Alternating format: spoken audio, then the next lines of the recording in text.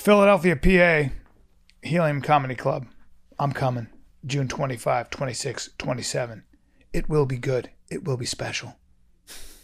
Hartford, Connecticut, Funny Bone, July 30th, 31. Get your tickets. Hartford, Connecticut, Funny Bone. I'll see you soon. June 26th, I'll be at Soul Joe's Cafe in Philadelphia, Pennsylvania. So I'm very excited about that. Craig Shoemaker was telling me about that, so pretty pumped. And August 5th through the 8th, this is a little bit down the line, but I'll be there. Side Tampa, Splitters. Florida, Side Splitters.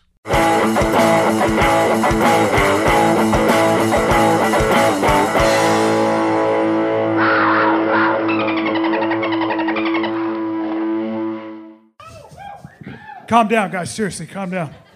First of all, a couple things. I want to thank Steve Byrne for opening, you called it greasing the wheels or something like that? Yep. Just getting the stage. Is the stage bolted down? Because I'm about to bring fucking heat. You know what I mean? I don't want to have to splinter this bitch, but I will. You know what I'm saying? You see my fingers? Yeah. I hold the fucking... That's actually the white power symbol. I just realized that. I just realized that. I think there was a black individual, correct? Yeah. Black. Yeah. So please, All out of right. respect, don't do that. All right, Because all right. We've got a diverse crowd. He is black. Sorry, black guy. Diversity. Thank you. And we don't call him black guy. Just thank you, registered Democrat. Let's not do that. Let's not give labels here tonight, please, okay? Let's get this out of the way so this gentleman with incredible mane can see you as well, Brian. Look at this guy.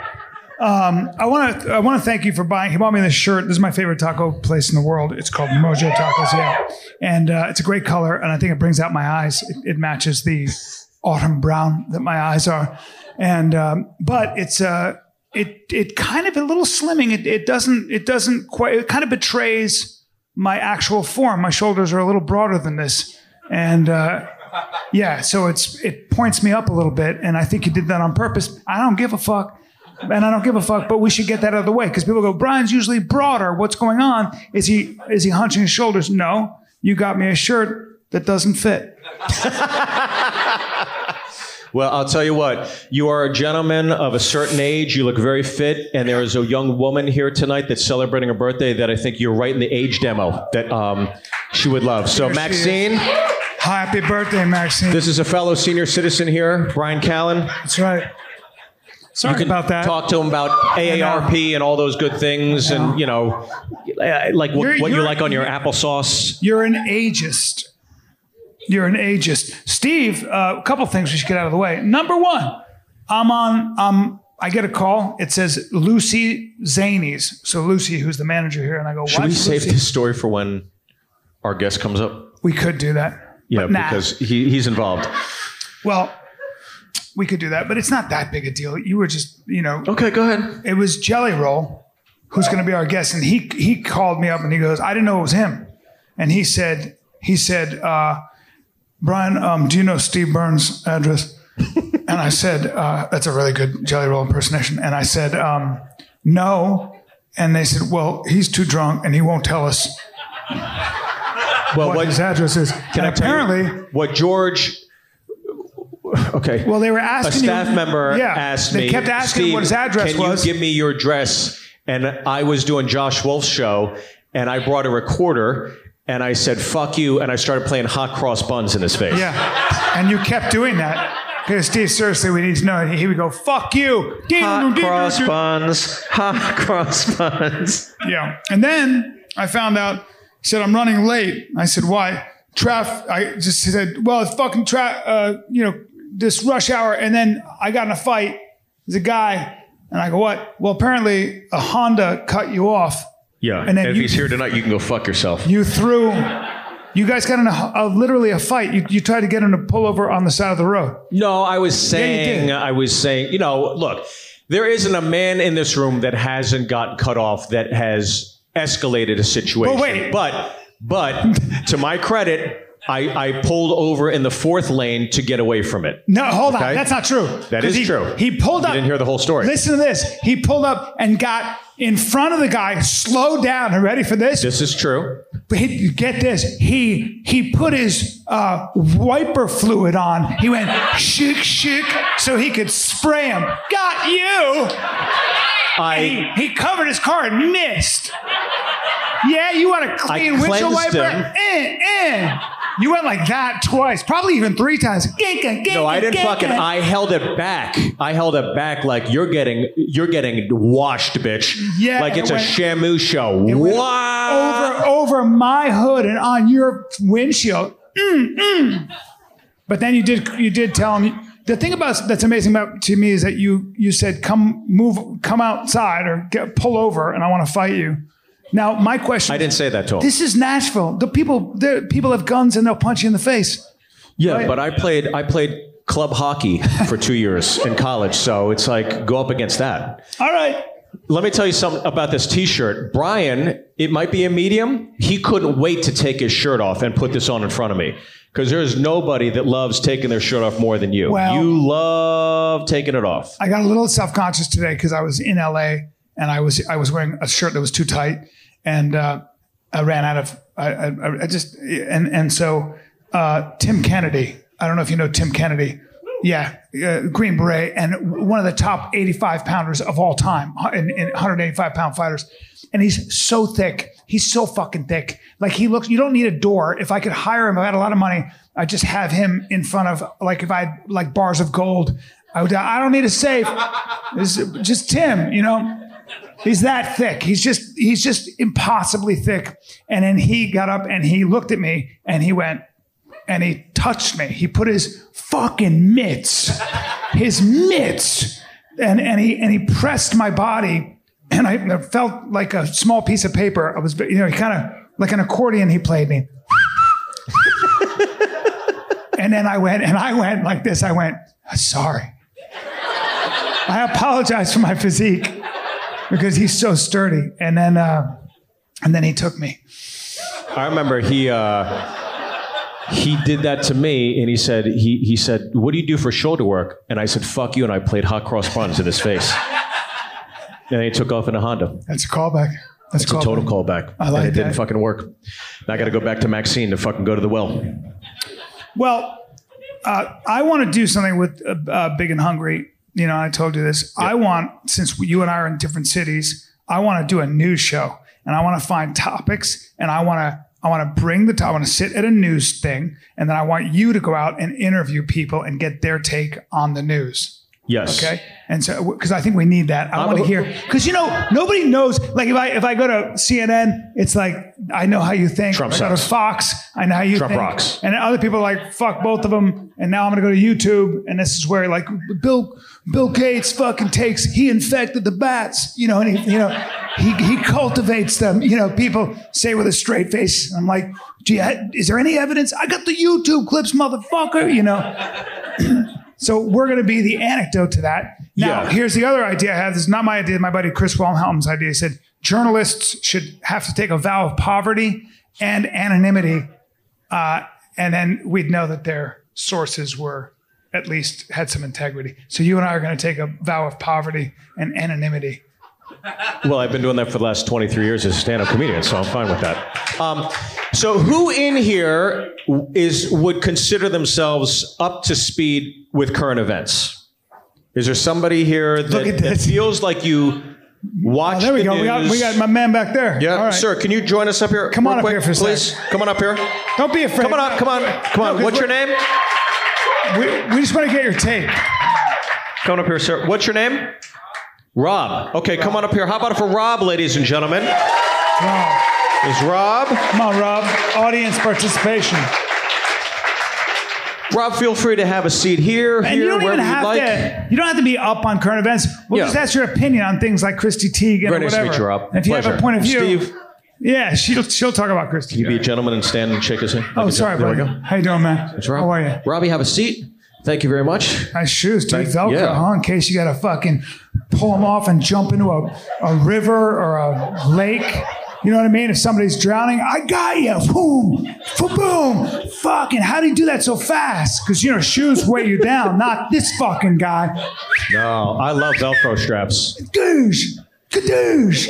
Fucking butterfly. My wife's rolling. I practice butterfly that way. All I want is to be the guy who fucking comes out of the water and just kaboom! Kaboosh! just fucking, is that a fucking dolphin? And so he's like, dolphins aren't that muscular, you fucking idiot. AJ, look at his fucking back. When he was wearing that Mojo's Taco thing, I didn't know his back was that vast. Fucking AJ.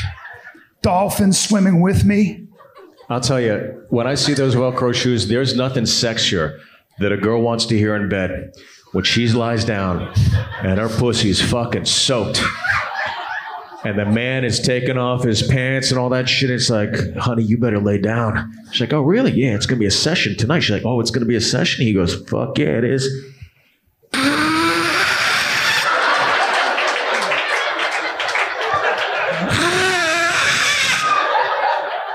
I got to return these to the bowling alley tomorrow, so you're in luck. That's some fucking Velcro on my shoes, you... She is pregnant? She's pregnant? Yeah, you're not. What the fuck? Did you borrow them from her? Congratulations. I love them, though. They're very fashionable, and thank you for coming down after landscaping today. I appreciate it.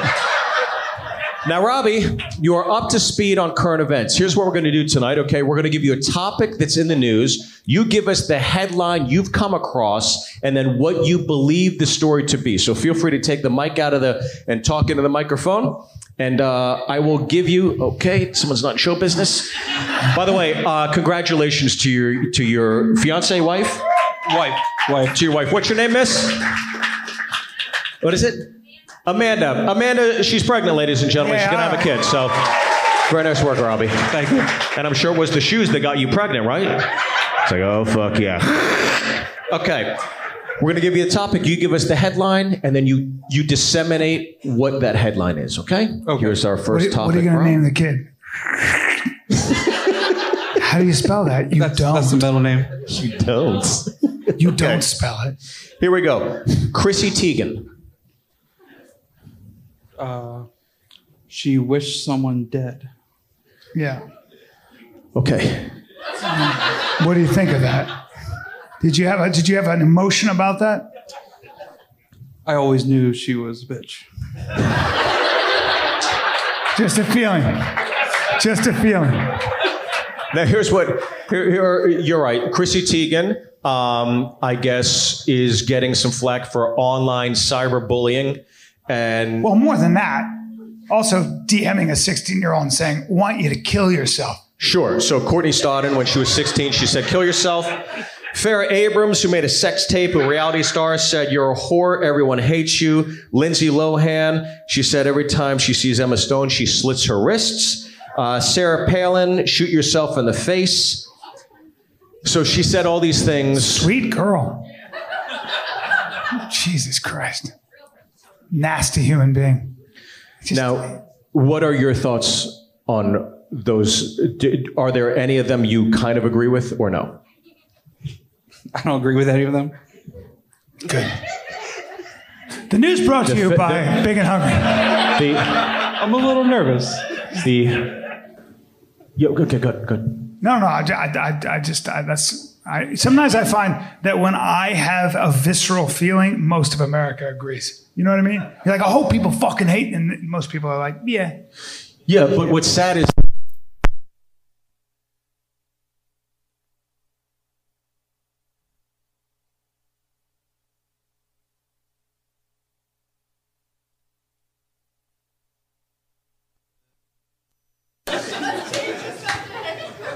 But just dropped, yeah, and like hurt her ankle, and then you put your shoes on her, and she was like, "I feel better," you know. Give her my shoes. No, I'm just saying. But yeah, it was just a joke. Why am I talking into the mic when I don't? It's such a habit. I'm gonna use my stage voice. Good thing I did a lot of stage in New York. Do you guys have a minute for my experiences?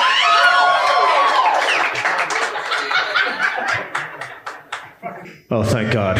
We're back. Brian Callen, ladies and gentlemen. Oh, Acapella, saving the show. All right. Well, let's go to our next topic in the news. Yeah, next Have topic. you heard of a gentleman? Now, I'm going to give you the topic. Give us what you think the headline is, and then tell us the news story. Ready? Tony Hinchcliffe. I don't know that one. Okay. Who said woo? Oh, what? Hold on. Okay, can you come here, sir? can come over to the side or whatever, but come on up. Yeah, we just got just too many people on stage. Just dudes. Good to see you, buddy. What's your name? Jason. This is Jason. Jason, have a seat over here. Congrats on your shirt.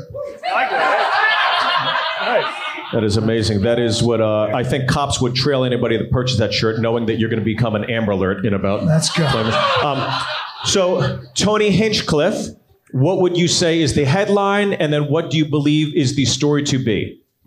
I think the headline is comedians tell jokes and nobody thought it was funny.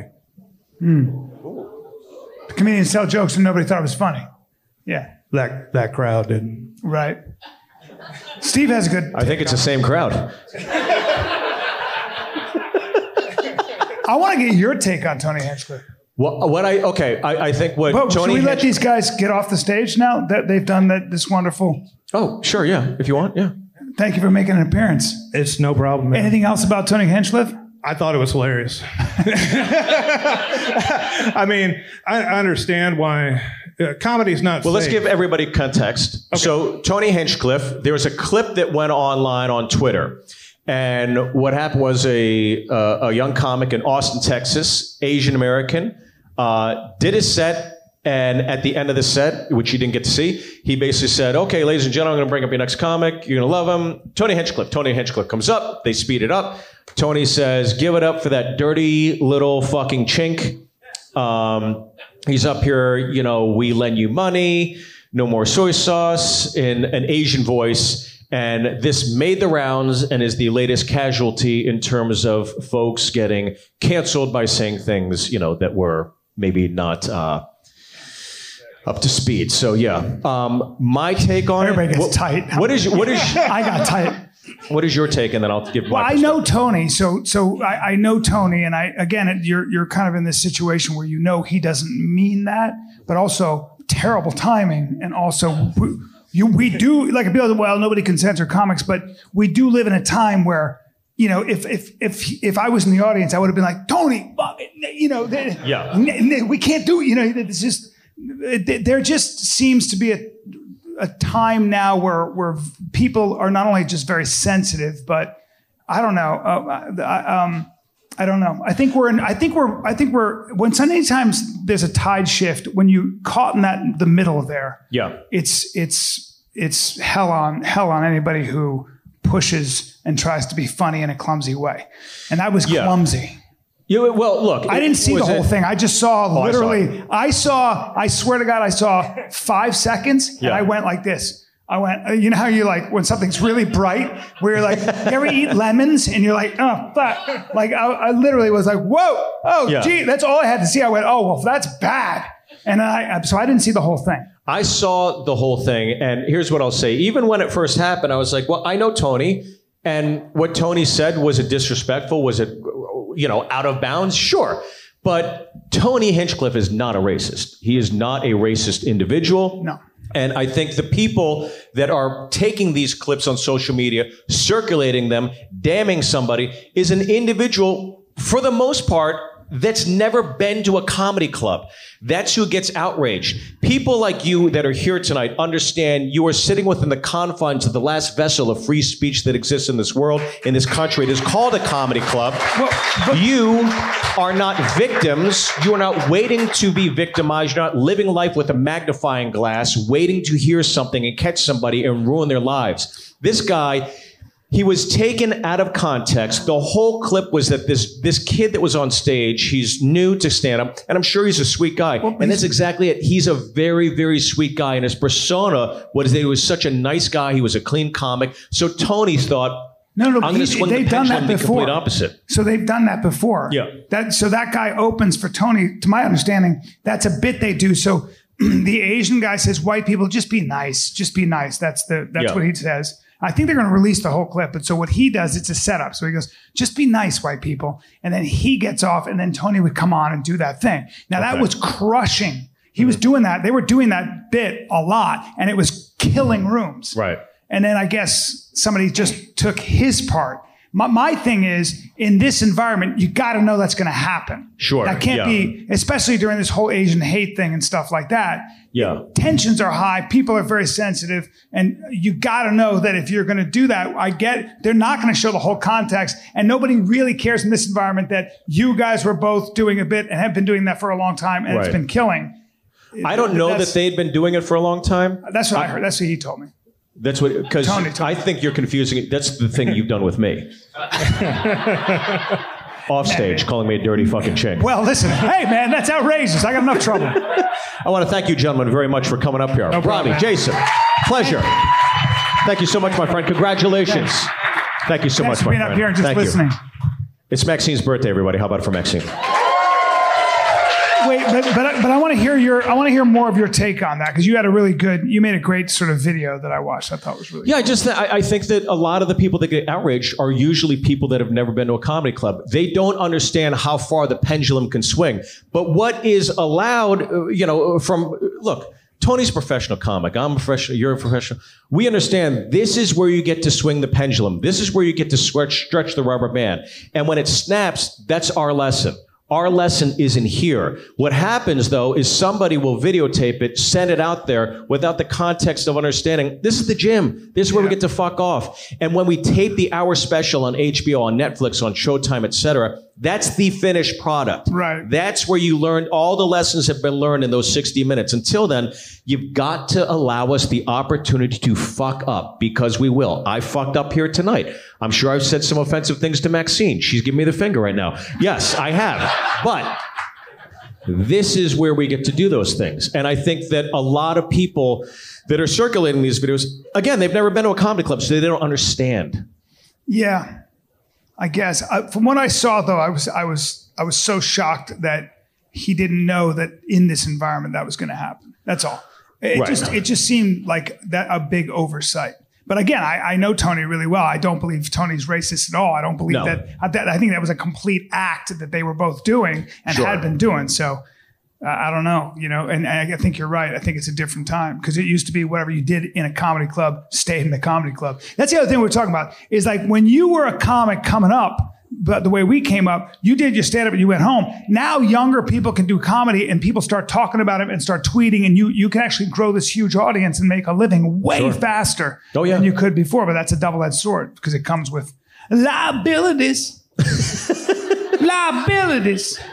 Well, ladies and gentlemen, we do have a special guest here this evening joining us. I've gotten to know this gentleman over the last few months. Josh Wolf, a wonderful comic we both know from the Comedy Store, does a show here on Sunday nights. He brings a lot of country stars out. We do comedy, improv, music. It's a blast. This guy has got gravity like you've never seen. He's got charm. I'm blown away by him. And he's got a voice. And he's here tonight. He just sold out the Ryman Theater. Ladies and gentlemen, how about a big round of applause for Jelly Roll, everybody? Jelly Roll. Our guest. He takes his time. There how about for Jelly, everybody? Jelly!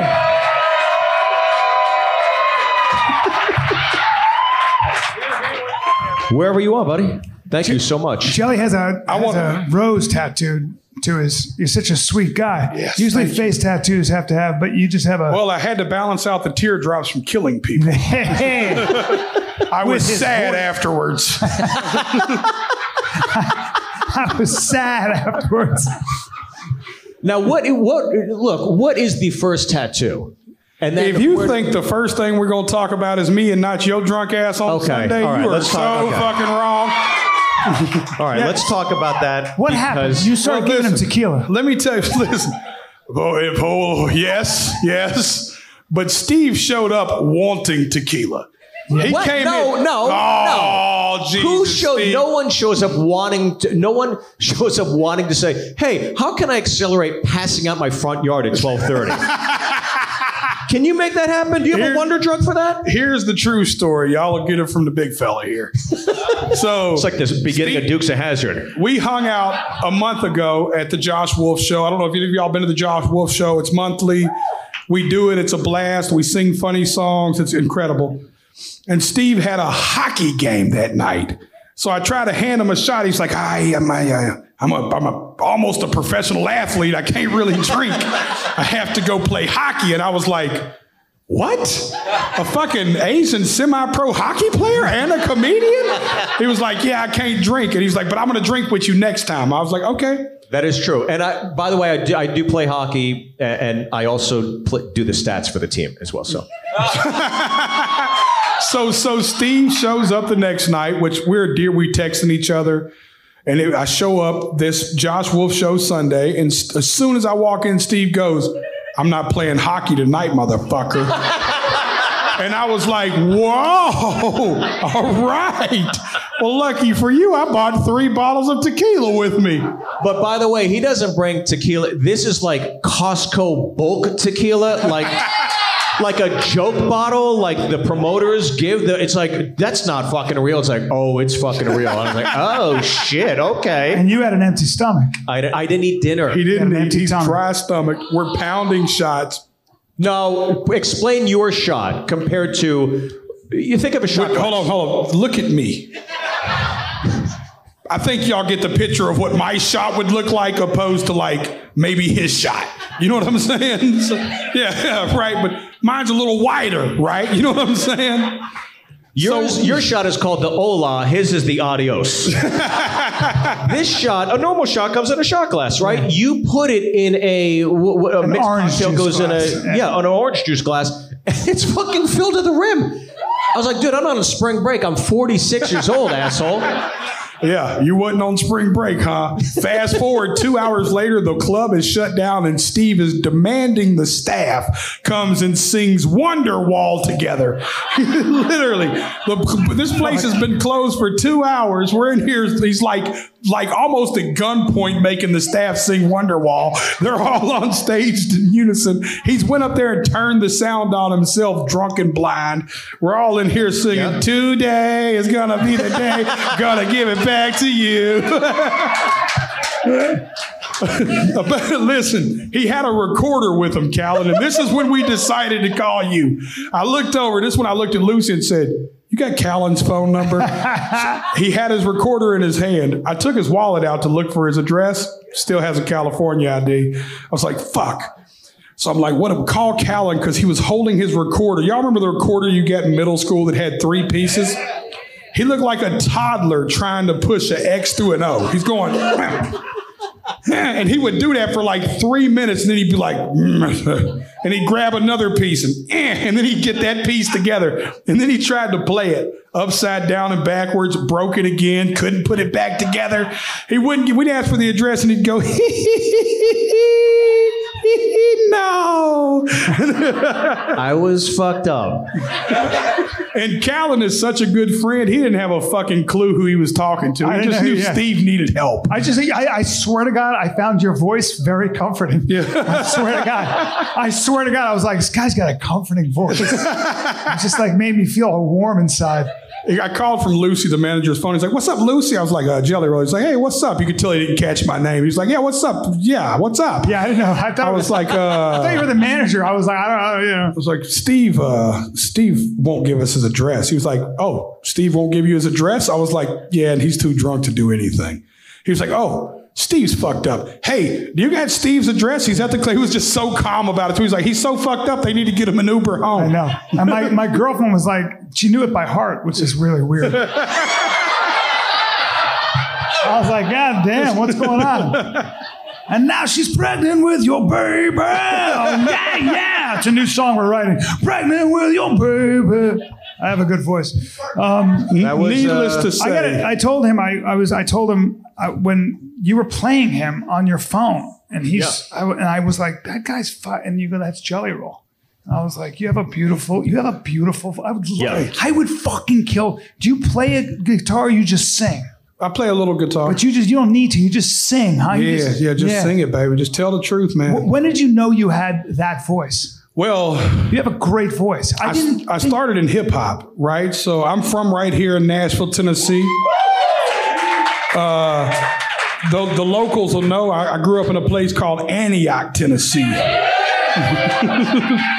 Damn. I see we got some white trash in the building. Good to see y'all tonight. But I grew up on Proteocton Street. It was the fuck. But yeah, so I came up. So I came up rapping, Calvin, and I always would harmonize with the music. Yeah. I grew up on Southern rap, so UGK, Outkast. I was in 3-6 Mafia. Is any of that? I was in a Bubba Sparks video. Ugly? Was it ugly? You was in Ugly, right? I was in Miss New Booty. Yeah, that's right. Yeah. And I ended up. They didn't know what they were doing, so I was like, I kind of directed that. How did that happen? I just showed up, and they were like, how did you show up? Just show up? My friend was friends with the director / producer, but when I got there, I was like, I don't think they know what the fuck they're doing, because he wasn't really, and then nobody really had a plan. And then I kind of said, I need a wig if you want me to play this character, because I had to sell the Miss New Booty and be this thing. And then I think I tried to get fake teeth, and I don't know if I did. I can't remember. But either way, I put on a wig, and then we just kind of fucking winged it, but it worked. Guys, I want to talk to you guys about something that's very important. Murder. Murder's bad, almost always. Unless, say, you had to murder an illness, or you had to murder bacteria that was bad for you, or you had to murder, say somebody was into murder 24/7 and just murdering, and then you were to murder them, that would probably arguably be a good form of murder. But how about murdering your thirst? Okay? And I don't know if you know this, but say you can't go, if you went a day without food, you'd be fine. But a day without liquid, a day without water, how about 2 days without water? Every time I go 2 days without water, I don't feel good. Okay? But guess what? There's a way to murder your thirst. Murder it instantly. And I'm talking about Liquid Death. Yeah. You see, Liquid Death comes in an aluminum can, first of all, so it murders the plastic problem. And it also is mountain water from the Alps. The Alps. It's not processed tap water. It's from the Swiss Alps, maybe even the French Alps. Either way, mountains that are really high up where the air is super clean. And so is the water. And they keep the whole mineral profile. You know what that means? Well, here's the thing. If you water plants with water that doesn't have minerals, like a lot of water out there, they die. You think you're that different from a plant, dude? You're not. You're a moving plant. Your cells, you're carbon-based. That means you need electrolytes and you need minerals that live in Liquid Death, and that murders your thirst instantly. Oh. Now, I recommend drinking at least a case a day. That may be a little much for people, but if you don't take your thirst seriously, I don't know what to tell you. But let's start with a couple cans. How's that sound? Liquid Death. The best. Tastes like murder. Oh, and by the way, if you go to liquiddeath.com/bigandhungry, you'll get 2 free koozies with your first case. Choose whatever koozie they have available. I love koozies. Not as much as I love that Liquid Death. Again, that's liquiddeath.com/bigandhungry for 2 free koozies. Also available in Whole Foods and at your local 7-Eleven. Dude, he's a great guy. He's so and the funny. Yang twins were there. Yep. It was the first time I've ever been called. I was being such an idiot, and at one point they were just hanging out, and I jumped off the stage like I do. I did a little flip, and I went like this, and I go, hey, and they go, what's up, pimp? And I was like, yeah. I don't know. It's all I remember. I was called a pimp. Yeah. They wanted to take your ass from the window to the wall. I don't know, you guys. I'm naive to this stuff. Like when people are looking at me that way, I don't know. It was pretty wild, but it was fun. It was fun. Yeah, that's Southern rap. That's about as Southern rap as But it then, gets. so you got into Southern rap, and then. Well, what did the singing was Pimp C, rest his soul, was a part of the band UGK. And it took me years to find out. I don't know if we have any UGK fans, but that Pimp C was the guy singing the choruses. So that I want to chop blades. That was Pimp C. And I was like, he's rapping and singing, because his rap voice was like, it's Pimp C, bitch. And I was like, but then he'd come in, I want to chop blades. I was like, I want to do that. Yeah. I want to be a pimp, and I want to sing in Pimp too. Yeah. And I was in, and that was the moment that did it for me. Really? And did you take lessons, or you just always? No, I just sing from the soul, man. Huh. Now, I want to know more about the pimping. Yeah. Believe it or not. You had an album that was originally it was called Whiskey, Women, and Weed. Whiskey, Weed, and Waffle House. That was the original, right? And then Waffle House came to sue you. Oh yeah, they sued the shit out of my fat ass. They did actually sue you.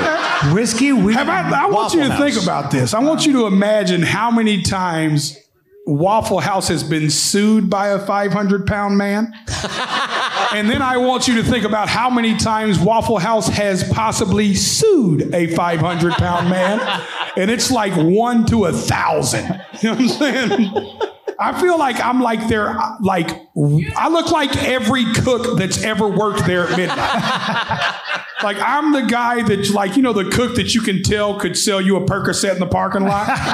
Like if you've ever been to a Waffle House at 3 a.m, I'm your fucking Huckleberry. I'm your like model dude. You've never not hired a felon ever. You know what I'm saying? How do you sue me? I'm like your poster child. You should have endorsed it. Do you know how I got sued? We were passing the mixtapes out for free at Waffle Houses at 2 a.m. I didn't know that Waffle House corporate was in Atlanta, Georgia. So I'm like drunk in a Waffle House at 2 a.m. in Atlanta, like new CD, Whiskey, Weed, and Waffle House presented by Waffle House.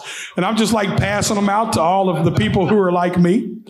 You know, which was everybody there at 3 a.m. that fucking wasn't on crystal meth. And I was like, here, I'm passing them out. And somehow it went to corporate. They cease and desisted me. They sued me. Really? No, dude, it was crazy. Jesus, I used to. They froze my YouTube channel for 1 calendar year. Damn. Oh, fuck. Waffle House got in touch and with... my fat ass will go eat there tonight. I did not hold a grudge. So will Steve. He loves that place. I fucking love it, dude. I followed had you a home. comedy CD that I used to pass out at Golden Corral. That's how I met Maxine. Son of a bitch. You fuckers bail so quick. It's unbelievable how quickly you bail. Whiskey, weed, and waffles. So they talk, you know what, but it worked in my favor because Fallon ended up doing a skit about it. Right. And he said, in fairness, I had the right order. That it does go whiskey, weed, and Waffle House. I wrote a song called Protein Shake. It's a bad joke. Sometimes when you're going to tell a joke, when I wrote a song, I go, don't do this because it's not going to be funny. And then I said protein shake. And then I was like, even when I said protein, I go, you can still bail. And I did. And I went all the way to shake. So all that went through my head. So as I was saying Golden Corral, I was like, this is going to fucking bomb. And then I had to throw Maxine under the bus once again. And it fucking bombed. And I learned my lesson. I just don't learn. I just don't learn. Jelly, I got to ask you, you sold out the Ryman. Yes, sir. This is, for anybody that obviously is a fan of country, but also you're here, it is of iconic status. What does that mean to you? I mean, I literally cried like a bitch. We sold it out in like 36 minutes. God damn, dude. And I was like, no fucking way. Well, you got to realize, like, my battle was uphill, right? Dude, when I first started making music, I'm from Nashville, but I didn't make Nashville music. I made the real Nashville music. Like, the people here, like the cook in the back, like the people who really live here. But y'all don't know that side of Nashville, so you know the like, me down yonder on a Chattahoochee, you know, so I wasn't making that music. So record labels didn't fuck with me. I had everything going against me. I was too fat, so girls wouldn't like me. My voice was too strong. They liked tenors, they liked Alan Jackson, literally, they liked the shit that was, na, na, na, na. They didn't like the somebody save me. I like it. Right? I like it. So it was like I had all these things that were like, quote unquote, going against me. And I was like, I'm going to figure this shit out. I was rapping in a city full of country music. You can hear it in your voice. Yeah. I wonder what you'd be if you didn't have anything to push against. I know. Like, right? I mean, I don't know. I almost think like this is going to sound maybe a little bit, I don't know, but like I feel like singing was invented by someone who got to a point where words couldn't express what they wanted to say. Right. I swear to God, like I feel like whoever first sang a song was either so overwhelmed with love for something, or I don't know, or gratitude that they just started, it just came out. It's a weird thing that human beings do that. It's weird that human beings like elongate their vowels. And it's also fucking really weird that somebody can sing something. I don't know anything about music, but I can hear it on your phone and I go like this. I get distracted. Yeah, so what happened was in that room, I didn't know, I'd never heard your music. And I heard that. I was listening to this and I went like that. And I said, Steve, what? And he goes, that's Jelly Roll. And I go, get the fuck. I thought he was a rapper. Right. I go, that's him, the way you're singing. And the reason I think it caught my ear, is because I hear through my eyes. Don't make fun of me. Don't make fun of me. But I think the reason that we do that is because it hits us. It's truth. There's something true.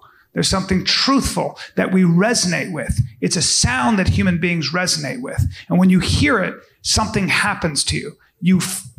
I've said this before, but the beautiful thing about art, great art, or someone who sings, is you forget for a second that you're human.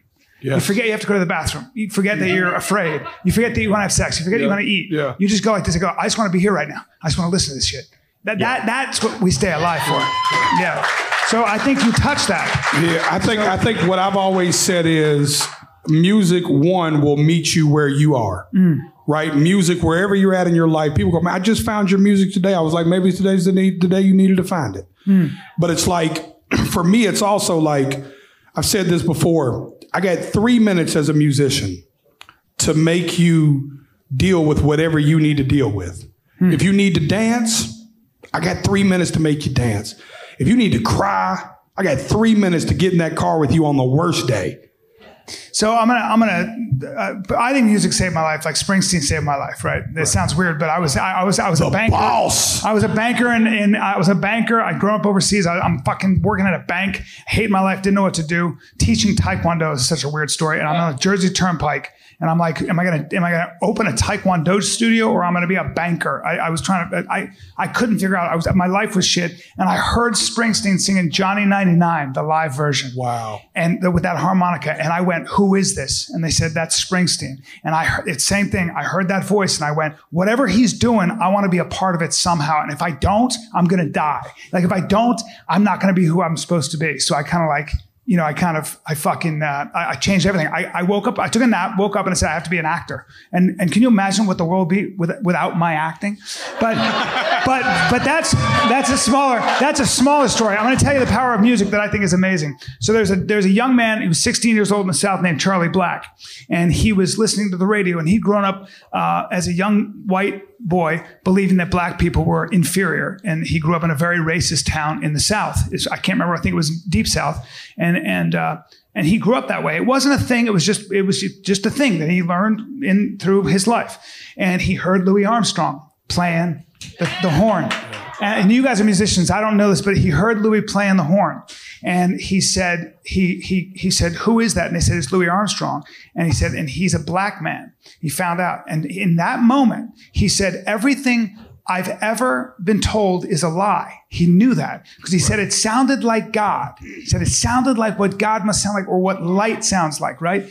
And when you hear people describe what Louis sounded like for them, it was so new and so powerful. Well, that young man at 16 went on to go to Yale Law School, and he was the lead lawyer in Brown versus Board of Education, and then in the 1964 Civil Rights Act. So that's what led him on that journey. And that's the power of music, man. I always think about that shit, man. I'll never forget the first time I heard Aqua's Barbie Girl. Come on, Barbie, let's go party. Yeah. Yeah, and it let me know. Wonderwall. I remember somebody heard that, and somebody heard that song once, and they got so fucking drunk.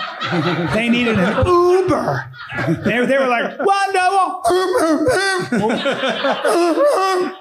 And then Jelly Roll called Brian Callen, who's got a great story about why he became an actor. Jelly, I want to ask you, obviously you're very successful. What was the moment what was the song that changed your career? And I want to ask you, What was the first thing you spoiled yourself with? Oh, that's a good question. Oh, dude. Yeah. God, that second question is deep. The first one is, for me, it wasn't a song. It was, there was little tipping points along the way. Yeah. I don't know if you ever read the Malcolm Gladwell book, The Tipping Point. But there was, I feel like before the tip, it's hard to define the tip, but I can define the pour, you know? But for me, it was more like, and I look back at it very subjectively and realized that every rung on that ladder mattered. So I could point at big moments like Addiction Kills in 2017 only, Wheels Fall Off. I had a couple of records that really were like my first viral moments. Whiskey, Weed, and Waffle House before that. Even though the album did shit, I've got national exposure. You remember Gawker? Mm-hmm. So when Gawker was like really important or like taboo, they wrote a like 7-page article on me about getting sued by Waffle House. Damn. And I thought they were just going to fry me. But they were like, really like, yo, man, this dude speaks for the soul of the South. Like what he encompasses is like they put it in this word, and I didn't realize this till I started traveling. Like I represent somebody everybody knows in this weird way. And it's like it's some Southern shit. You know what I mean? Like if you come down, I'm somebody's fucked up cousin, whether they look like me or not, everybody's got an uncle that just got out of jail or something. You know what I mean? Like I'm that guy.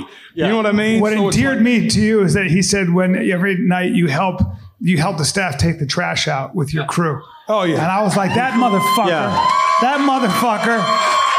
I'm shamed. Now I got to start doing that. Dude, they're just such good people, man. Yeah. Ew. Well, the staff asked you to do it because they have all your merch left over from the last show. You motherfucker. Those shirts are Nashville cotton. And the stitching was done by small children, and that's why it's such good quality. Those little fingers can really knot things up, you know what I mean? Don't worry, they're not American kids. Oh, what happened? What happened? You dirty fucking chinks! I know what you mean. I didn't say that. I can say it! And I'm just saying what you wanted to say. No, I didn't. You fucking asshole. Blow out the tiki torch, you piece of shit. Last time you were in D.C. was January 6th. You fucking take that back, asshole. Bro. What? I don't know. I'm trying to mount a protest. I don't know. Fucking no, that's not true. You're a dick. But you're saying there wasn't a song that really made the difference? You know, the beautiful thing about being a songwriter is I think my biggest song is in my windshield, not my rear view. Oh, shit. Yep. You know, so if I thought that I'd wrote my best song, I'd quit. Sure. Yeah, I'd just say, thank y'all. I gave you all I have to give. I'm out of here. It's like do you think you've wrote your best joke yet? Fuck no. You think you've had your best hour? You think you've had your best hour yet? Like, I look forward to 2 years from now, a year from now, sitting back at this table and being like, I thought my tipping point was Save Me. Yeah. But my real tipping point was that song I dropped in 2021 that fucking got to the radio. You want to surprise yourself with that shit. Dude, I am in love with making music. Like, I love the process. I love thinking of like, and it used to be my therapy. It was like how I worked out my personal shit. And then I realized that millions of motherfuckers are fucked up like me. So now I'm like, hold on, this is a responsibility. I got to work through our shit now. Yeah. This isn't a fuck me, take me out of it. I'm a vessel. I got to speak for that kid that nobody speaks for now. Like, how do I become the voice for the voiceless? So it's like, I think my best days are in the fucking windshield, baby. Exactly. I think that dude, they're not even. That's beautiful.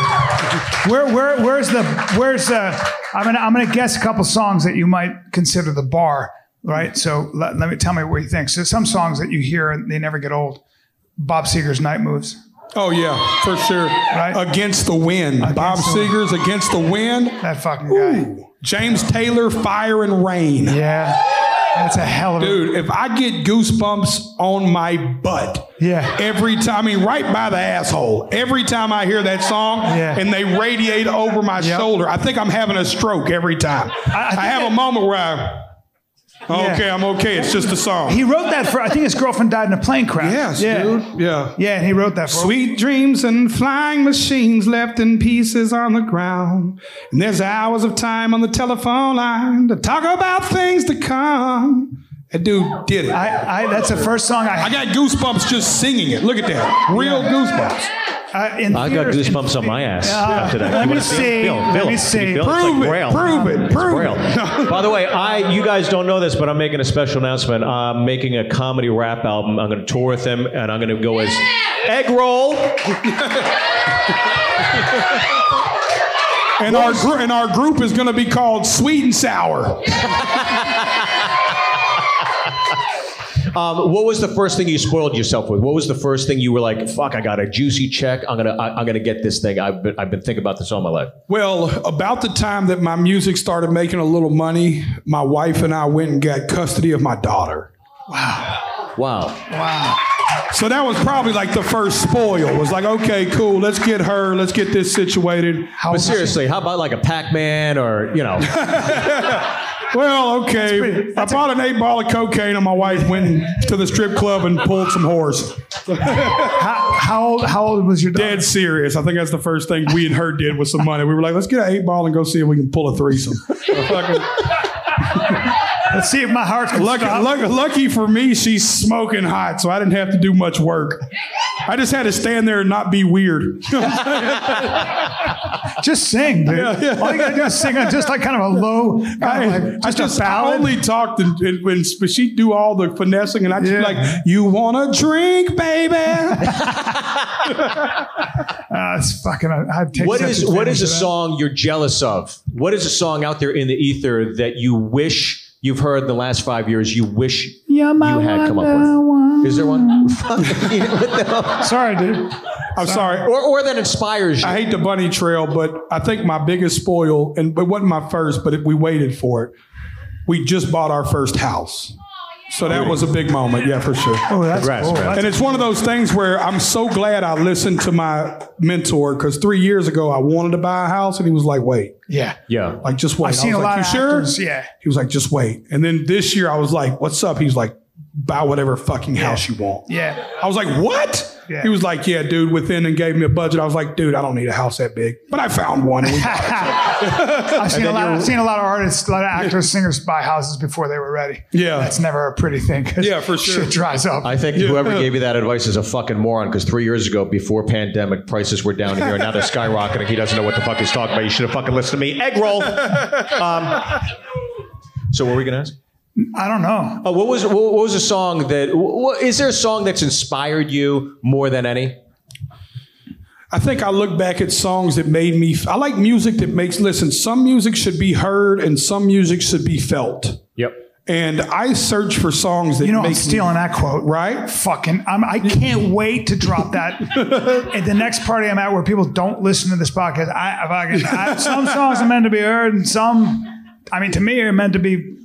felt. See how I did that? Because I'm thinking about it. And that's how you know he's a comedian, because he was better at it than me. Yeah, that's how I'm going to say it next time. You know what I'm saying? Because you're just coming up with it. I don't know. For me, some are meant to be felt. You be passionate. Some they're meant to be felt. You know, like your heart. You know, it's like sometimes when I listen to Jerry Roll, it's like my heart. It makes like. You know, but other ones, it's nice, you sleep, That's a Spanish matador who's also talking about singing before he goes and fights bulls. I fucking do characters. I do characters. How cutthroat, because we're comics, we've both come up in New York, we've both come up in LA, and we've survived, we went through it. How cutthroat is the Nashville music scene? Well, I don't adhere to that system. Right. So I don't really know, because fuck that establishment. Mm-hmm. Right. That's how I feel. But we've done everything completely independently, free of all labels. We own 100% of our masters. We write 100% of our songs. Yeah, we don't put on makeup and wear clothes that some person tells us to wear and sing songs another man wrote. That's just not what the fuck we do. That's so cool. This is the fucking 1970s outlaw movement again, baby. This is Waylon Jennings. Freedom. We're fucking up hotels and fucking doing cocaine in green rooms, y'all. We're fucking living it. You know what I'm saying? But I mean, I'll do a little.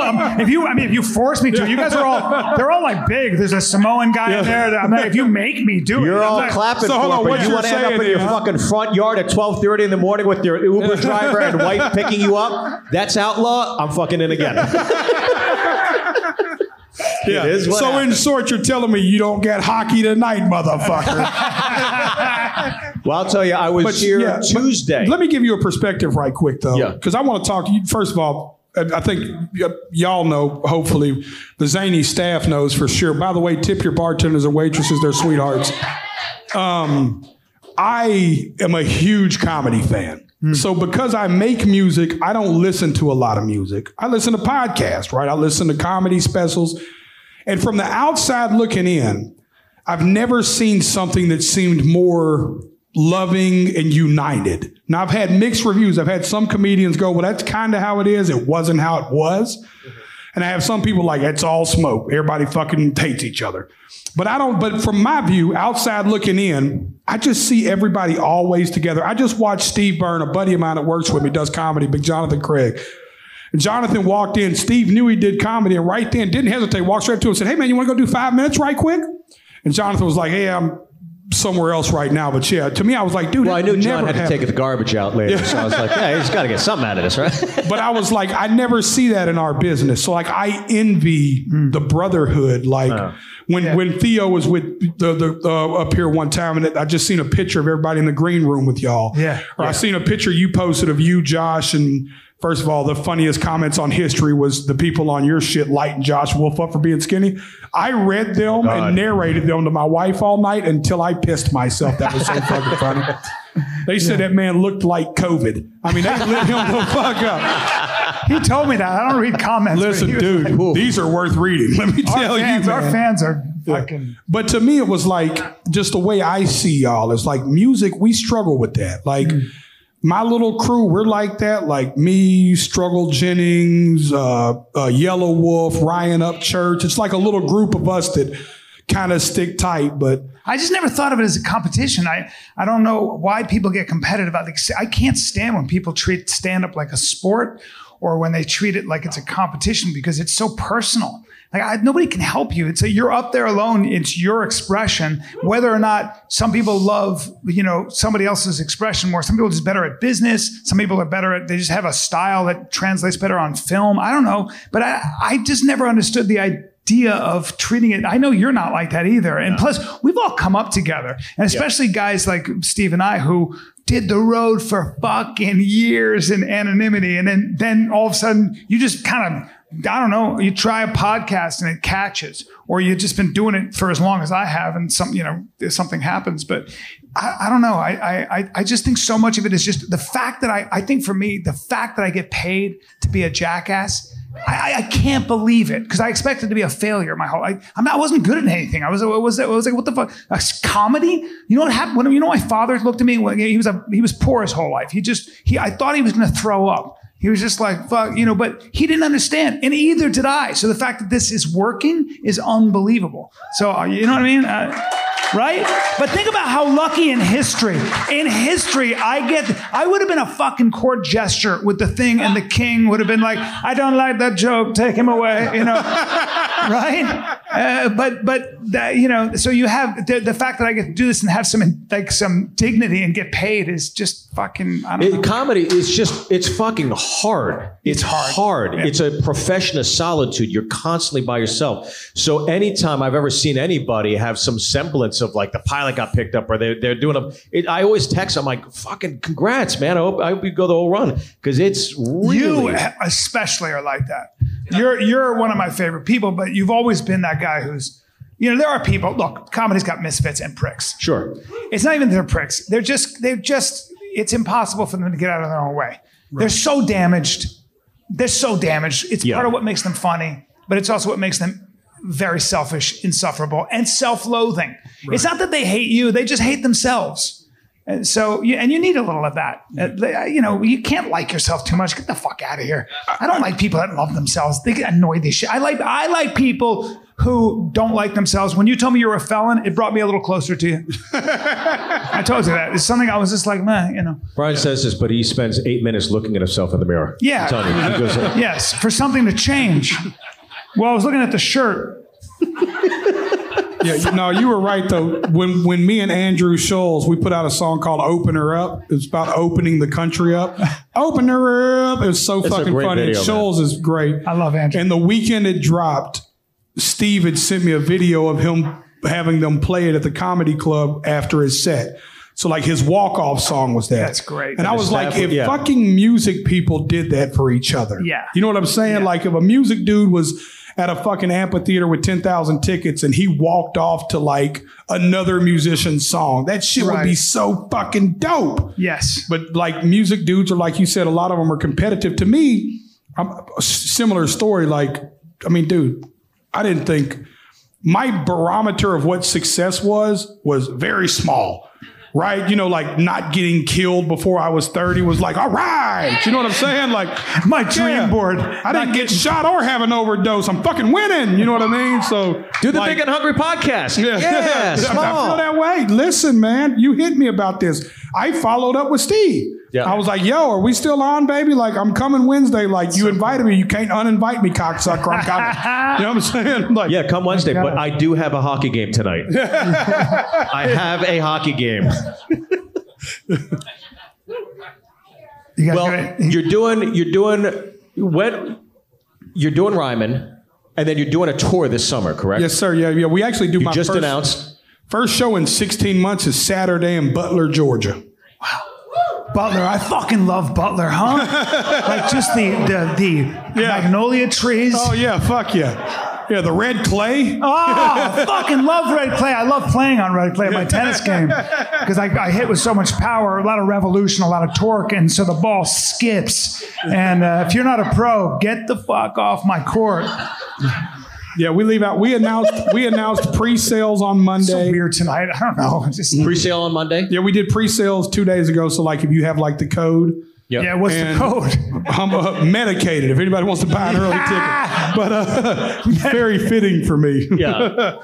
But we've sold out probably 5 venues just in pre-sale. Damn. Congrats, man. I swear, Jelly, you should also just tell stories. Yeah. You should just have a crackling fire. I'll dress up in a golden retriever outfit and I'll lie at your feet and you can put your toesies in my fur. And then I know I'm adorable and kinky. And then I'll roast a pig on a spindle. Yep. Shirtless in overalls. We call that a pig. Say that again. Yep. You're doing that? That's what I'll do. When he says something fun, I go, say that again. So I can say it twice. We laugh again. Okay. Yeah. And then I love the picture you're painting. Yeah. I can see this happening. And you should just tell fucking stories. I can listen to read the phone book. I just like his voice makes me feel safe. Yeah, thank you, Bubba. You're just a fucking lovely human being. I'm going to describe you that way. Jelly Roll, fucking lovely. Thank you, Bubba. I never use the expression. Thank you. Looks like a gangster, used to be maybe into cocaine, but a fucking lovely man. Listen, I want that to be my bio. Oh, In dude. fact, do we have an audio clip of that I can play before all my shows now? Brian Callen will now tell you who Jelly Roll is. You're going to come over the speakers with that spill, right? And then I'm going to come out. And then ask me if Jelly Roll's voice is good. Watch how I answer. Brian, is Jelly Roll's voice good? Motherfucker, sing my clothes off. See that? Ladies and gentlemen, Jelly Roll, everybody. Ladies and gentlemen, Jelly Roll. How about for Jelly Roll, everybody? He's at the Ryman. He's hitting the tour this summer. I love this man. Awesome. Jelly, you're awesome. How about if anybody wants a shot of tequila, Steve will take one with you. Fuck. Thanks for coming out. All y'all. Brian Callen, ladies and gentlemen. Thank you. Big and Hungry Podcast. Thank you, Nashville, Tennessee. Ladies and gentlemen, one more time for Brian Callen and Steve Byrne, ladies and gentlemen. Let him hear it. Who wants? You guys want to see? He asked me if I want to do a quick 5. I'm not going to do it. I'm going to do. You guys want a little stand up for Brian? Because I came out, I did a little stand up. I think I'd love to see the kid as well. How about it for you guys? No, rather than do a quick five, because we actually have to turn the room over. I think we have another show, but I'm gonna do. I know. I mean, if I do five, you guys be like more. You know, I can't because it's like that. You know what I mean? Like, no way, he's fucking like, I can't believe that shit. He just comes up with shit. So this is I'm gonna do an impression, and it's really hacky, and I've done it before, and I don't approve of this. I don't approve, and I don't know if you've seen this. I'm going to do Christopher Walken. It's bad. It's bad. I know. Already bad. Already arrest me. This is Christopher Walken as a pigeon. Yeah, I'm one of the top bird humorists in the country. So this is...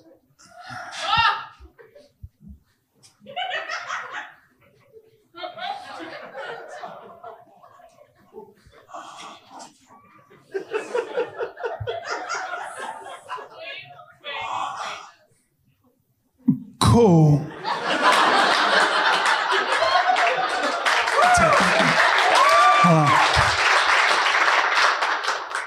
Bread. I got bread on my mind. Sourdough.